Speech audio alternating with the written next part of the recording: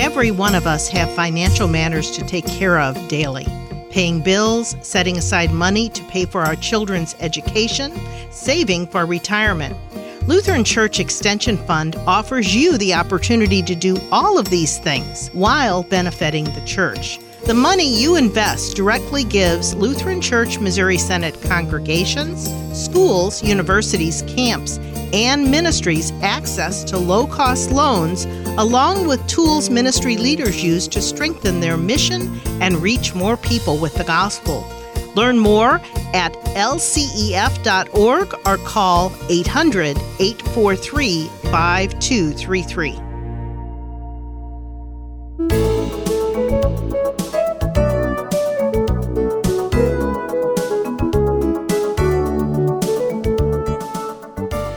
Can the average Christian dialogue with gay, transgender, or heterosexuals who believe the Christian viewpoint on these issues are wrong? What should we say? What shouldn't we say? Join us today as I interview Joe Dallas. Joe is a former gay activist and the author of 7 books on sexuality from a biblical perspective. He's appeared on ABC Evening News, The Bible Answer Man, Focus on the Family, and is a popular speaker at national and international conferences. His new book coming out this fall is entitled Speaking of Homosexuality, How to Discuss the Issue with Kindness and Clarity. Stay tuned. You won't want to miss today's program. This is Kay Meyer, president of Family Shield Ministries, and your host for today's program. Welcome, Joe. Thanks so much for being my guest today. Well, thank you for having me. It's great talking with you again, Kay. Oh, it's always good to talk to you, Joe. And I'm so thankful for your ministry and all of the work that you've done over the years. This topic of traditional viewpoint on marriage and sexuality is so controversial these days. Why is that?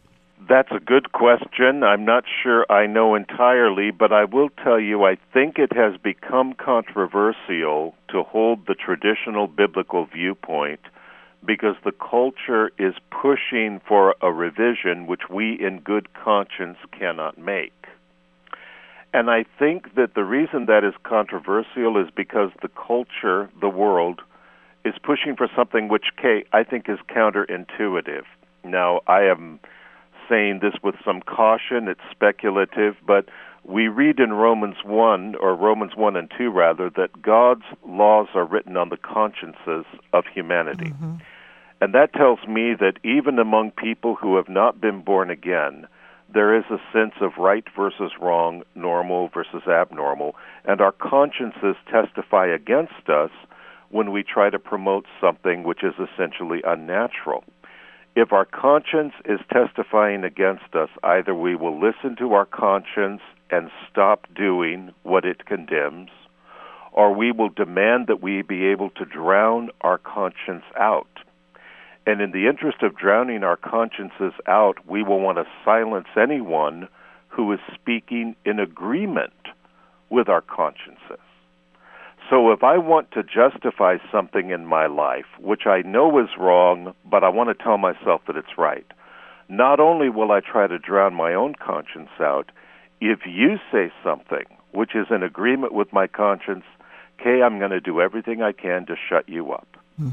And that's why I believe it has become so controversial, because when you really think about it, my goodness, if somebody disagrees with you on a moral issue, normally that doesn't really bother you. You just disagree. And yet when the church simply says, we hold a traditional view, we're not trying to force it on you, we don't hate you, we don't want to hurt you, this is just what we believe, even that isn't enough for the culture in 2016 in America. There is an open hostility towards holding the traditional view, no matter how gently you hold it. And so because of that, I think without trying to, we are becoming one of the most controversial groups in America simply because we believe the sex you're born with is the sex you were intended to have, and the normal sexual union can only be enjoyed between a man and a woman in the context of a covenant marriage. That seems pretty tame, but those are some of the most controversial things you could say today. Yeah, the things have really changed. And I like to say that God's the one that created marriage, and the government really, in my opinion, doesn't have the right to change that. But things have changed, and we have to deal with it. But we have to learn how to communicate with kindness and clarity, as your new title of your new book mentions. So, are homosexuality, are transgender issues really such important subjects that we need to take a stand on them, Joe? Okay, I'm glad you asked that, because there's a push for three things. The culture is pushing the church to either revise its position, which, as you know, Kay, many churches are doing. We've seen whole denominations basically rewrite their positions on marriage to accommodate homosexuality. We are seeing more and more leaders who identify as evangelical coming forward and saying they now believe God condones homosexuality.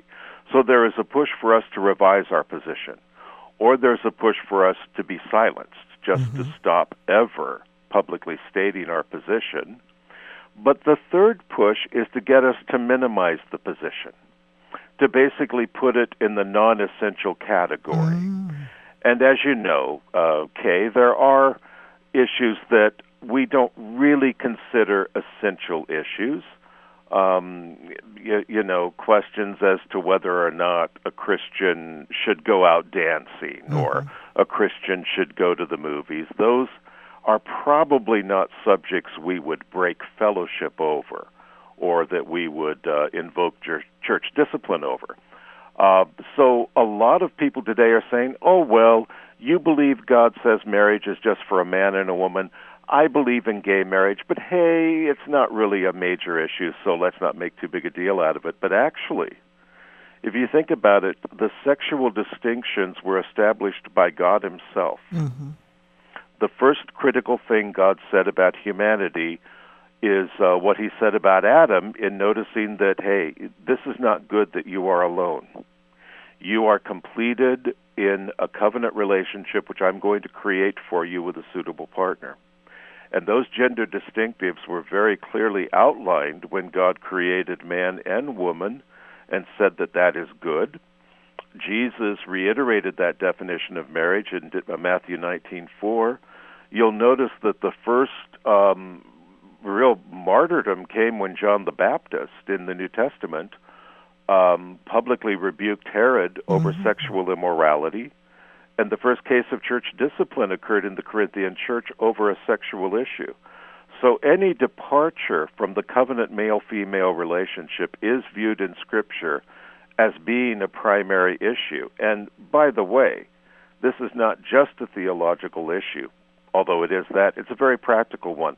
Culture is stabilized when we recognize the uniqueness and the primacy of the male-female union as being the most stable foundation for child raising and for societal stability as well. So this is both a doctrinal issue and a very practical one as well. Thank you. That's excellent. And just to go back a minute to one of the things you shared, and that is that some of the churches are changing their beliefs on this. I went to a church recently. A relative is going to that church and wanted to check it out. And my relative said, well, check out his sermon on homosexuality. And this was before the marriage issue was changed by the Supreme Court. He basically was telling his members that the sin was not that same-sexes were getting married. The sin was that we were not allowing them to. I wrote a long letter to him, not to my relative, just to kind of explain a little bit more. I'm sure it didn't do any good. I was hoping we would have some dialogue, but we did not. But that is happening more and more. And this pastor actually said, even my church body doesn't believe what I'm teaching you. So he was even farther to the left. But this is challenging. Well, we've seen this happen a number of times with church leaders, well-known authors and denominational leaders and so forth, who in most every other way seemed biblically solid, Mm-hmm.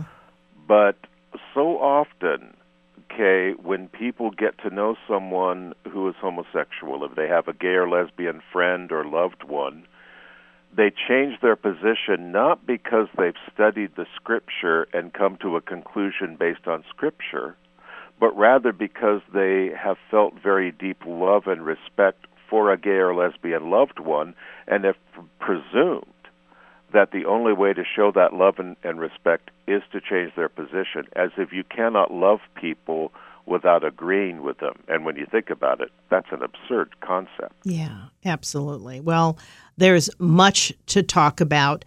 But what, Joe, do we say as Christians that uphold the biblical stance that homosexuality is not something that God wants us to do? What do we say to someone who says you have no right to judge? Oh, I'll bet you somebody just said that when they're listening to this program. I bet they did. I tell you, Kay, John 3:16 used to be the most quoted statement of Jesus, but I think now it's Matthew 7:1. Oh, yeah. Judge not that you be not judged. That seems to be the holy grail to a lot of people. I would point out a few things on that. Number one, it is impossible not to judge. Everybody judges. Everybody believes that some things are right and some things are wrong. You cannot function as a free-thinking individual without having the conviction that some things are right and some things are wrong. Therefore, you judge. If you make any discrimination between right or wrong, you are making a judgment. Did Jesus say not to do that? Well, clearly he didn't, because in Luke 17:3 he said, if your brother sins against you, rebuke him. You have to make a judgment to do that. In Matthew 7:5 he said, remove the log from your eye so you can see clearly to remove the speck in your brother's eye. You have to make a judgment to do that. In fact, Paul got awfully irritated with the Corinthian church when in 1 Corinthians 6:5 he said, isn't there any wise man among you who can judge? So clearly Jesus was not teaching we are to have no convictions about right or wrong. Now, it is true. You and I cannot judge the worth of another person. We cannot judge what motivates another person. We cannot read another person's mind. We cannot judge the state of another person before God. Those are things that only God can judge. So that is a judgment Jesus certainly prohibited. But to pull that scripture out and invoke it against making any sort of a moral judgment is, again, an impossibility. It is impossible to hold any kind of a moral position without also making a judgment based on that moral position.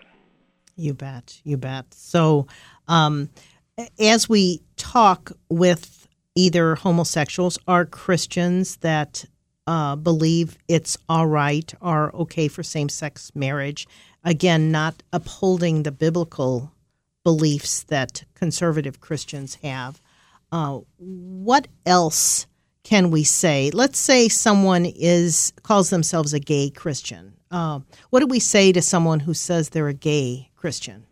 There are lots of people who call themselves that, gay. And let me say right off the bat, I think many of them are very sincere. Mm-hmm. I believe you can be sincere and very wrong, but you can still be sincere. People who call themselves gay Christians usually are people who believe in the basics of Christianity, but they are also attracted to the same sex, and they have decided that they will express those attractions and that Scripture in some way condones that behavior.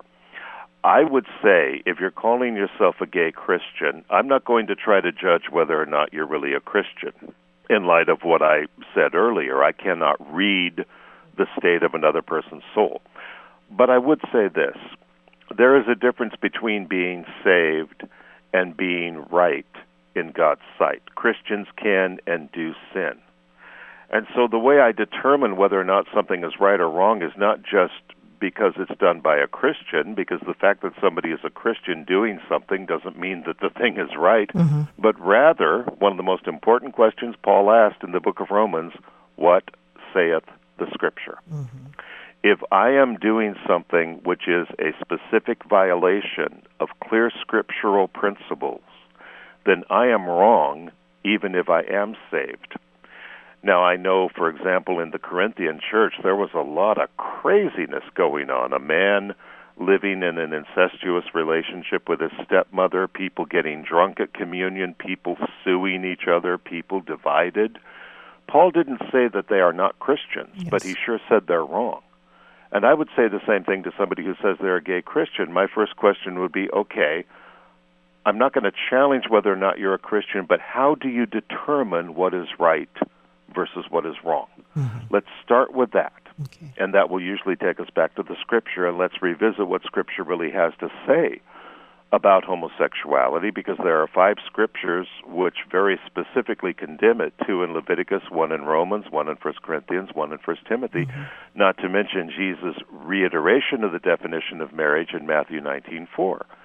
So that being the case, the question is not are you saved or are you Christian, but rather, are you right? Good. Now, Joe, some of our listeners may or may not be aware that at one point in your life, you considered yourself a gay Christian. Can you just summarize a little bit your story and how you were led out of that belief that you could be a gay Christian? Sure, because as you said, Kay, this isn't just academic to me. No. I sympathize hugely with anybody who says, hey, I'm attracted to the same sex. I wish I didn't have these attractions, but I do. I want to serve God, but I don't want to say no to my sexual feelings, so I'm going to try to find a way to justify those feelings and justify the expression of them. I sympathize with that, but I believe it is completely wrong. I made that same decision myself back in 1978. By then, I had been a Christian for 7 years. I had never lost homosexual desires. And so I finally decided that, hey, if I prayed for God to take these feelings away and they didn't go away, I am going to tell myself now that He must have intended me to have them. I found a church which reinforced that belief. They had a reinterpretation of Scripture, which I call the pro-gay theology. And I actually served on staff with that church for about 5 years until early 1984. And at that time, I should say by that time, I was getting tired of trying to convince myself of something I couldn't fully believe was true. I knew the Bible well enough to know that it condemned homosexuality, but I liked the reinterpretation of the Bible enough to try to make myself believe it. Well, that's not a good way to live your life. You don't live your life based on principles you hope are true. You must live your life based on principles you know to be true. And so finally I had to admit to myself I had been kidding myself, and I had to make a choice between my relationship with God. Do I want to be right in God's sight, or do I want to simply indulge my sexual feelings and hope that somehow God will forgive me? I wanted, in other words, to be more of a disciple than just a believer. I was a believer all those years, but I wanted to be a follower. And a follower will say, hey, I take up my cross. That includes my sexual feelings. I will say no to feelings God prohibits me to express. I will say yes to Him and trust Him to give me the strength to do so. And that was when I made my decision in early 1984 to leave the gay community and relocate to another county and make a new start. And I know the listeners will learn more as they read some of your books. I want to transition to make some announcements and then come back and we'll continue talking about this very important topic. Family Shield wants to again welcome our 53rd radio station, KNNA 95.7 FM in Lincoln, Nebraska, to our radio network. We're glad you're a part of our radio network and pray that the programs will bless your listeners and encourage you in your daily walk with the Lord.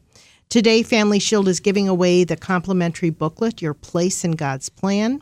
To receive the booklet, call the Family Shield Response Center 1-877-250-8416, and give us your complete name and address, or you can email us at witness2family@gmail.com. On October 8th, Family Shield will host its Go First Into the Home benefit dinner at Webster Gardens Lutheran Church in St. Louis. Our speaker is Reverend Greg Seltz.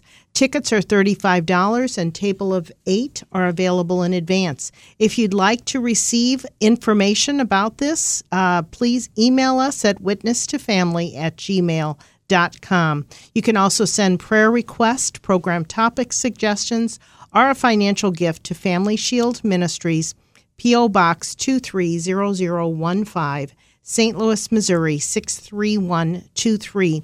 Now I want to go back to my guest, Joe Dallas. He is the author of 7 books, and his newest book is coming out this fall, Speaking of Homosexuality, How to Discuss the Issue with Kindness and Clarity. That's what we've been talking about today. Joe, tell our listeners how they can get a copy of your book and how they can get a copy of your other books as well. Oh, great, sure. Well, the new book that you just mentioned, Speaking of Homosexuality, that will be released October 18th. You can purchase a pre-ordered copy now at Amazon.com. Just go to Amazon.com and look up Joe Dallas, Speaking of Homosexuality, and that will get you to the book. You can order your copy.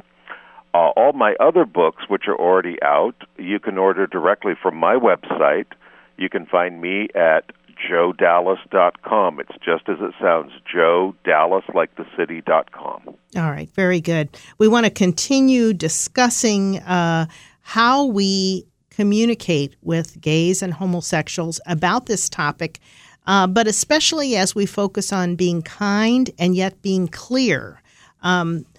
Any more thoughts that you had? I ask you to share just a little bit about your testimony and maybe any more related to that we want to share with our listeners. Could I point out 2 things, Kay, that Sure. I think are relevant to this conversation? First, nobody could have won me back to the truth by sarcasm or insults or a Pharisees kind of an attitude.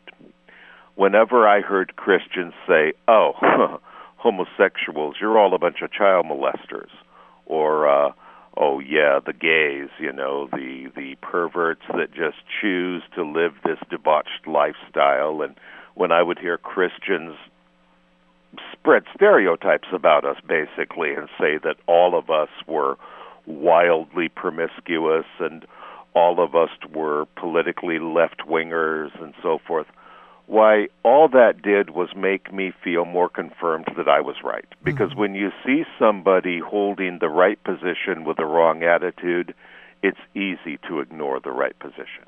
Yeah. So nobody won me back to the truth by talking down to me.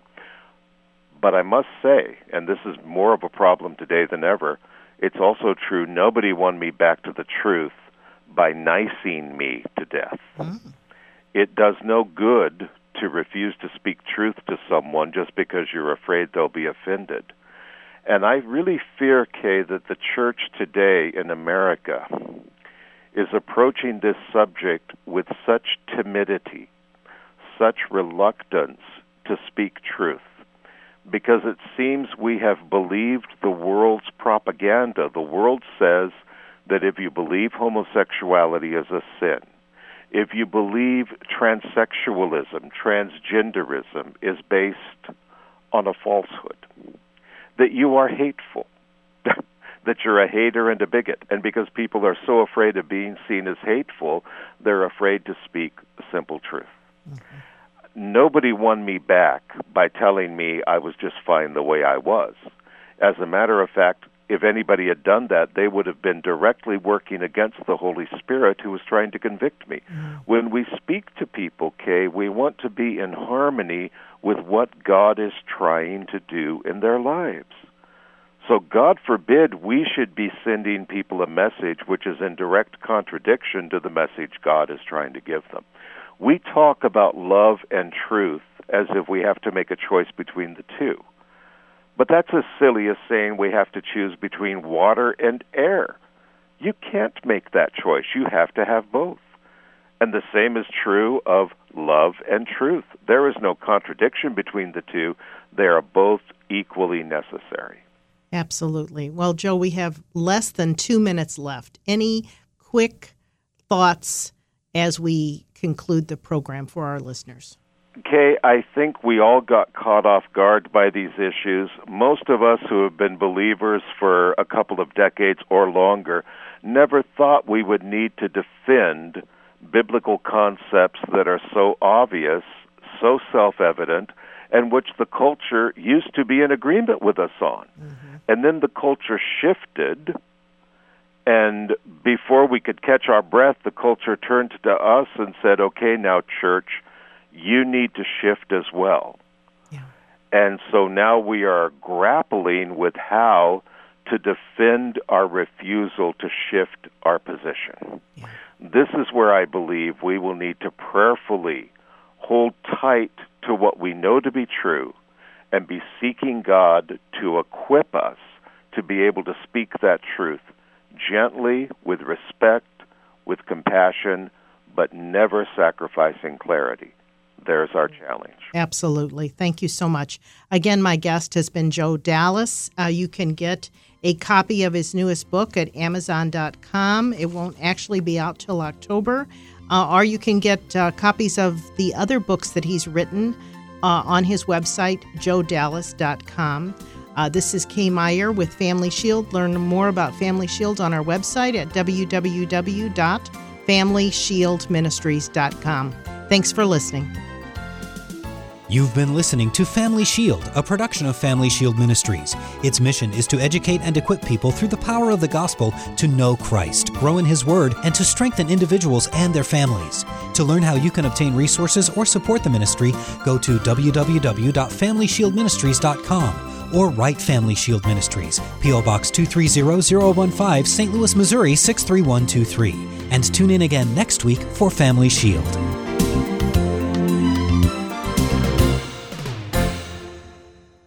Every one of us have financial matters to take care of daily. Paying bills, setting aside money to pay for our children's education, saving for retirement.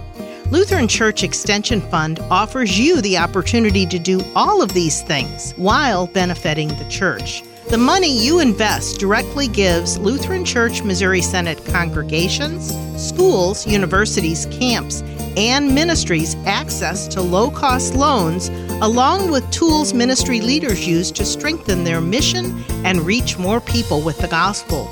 Learn more at lcef.org or call 800-843-5233.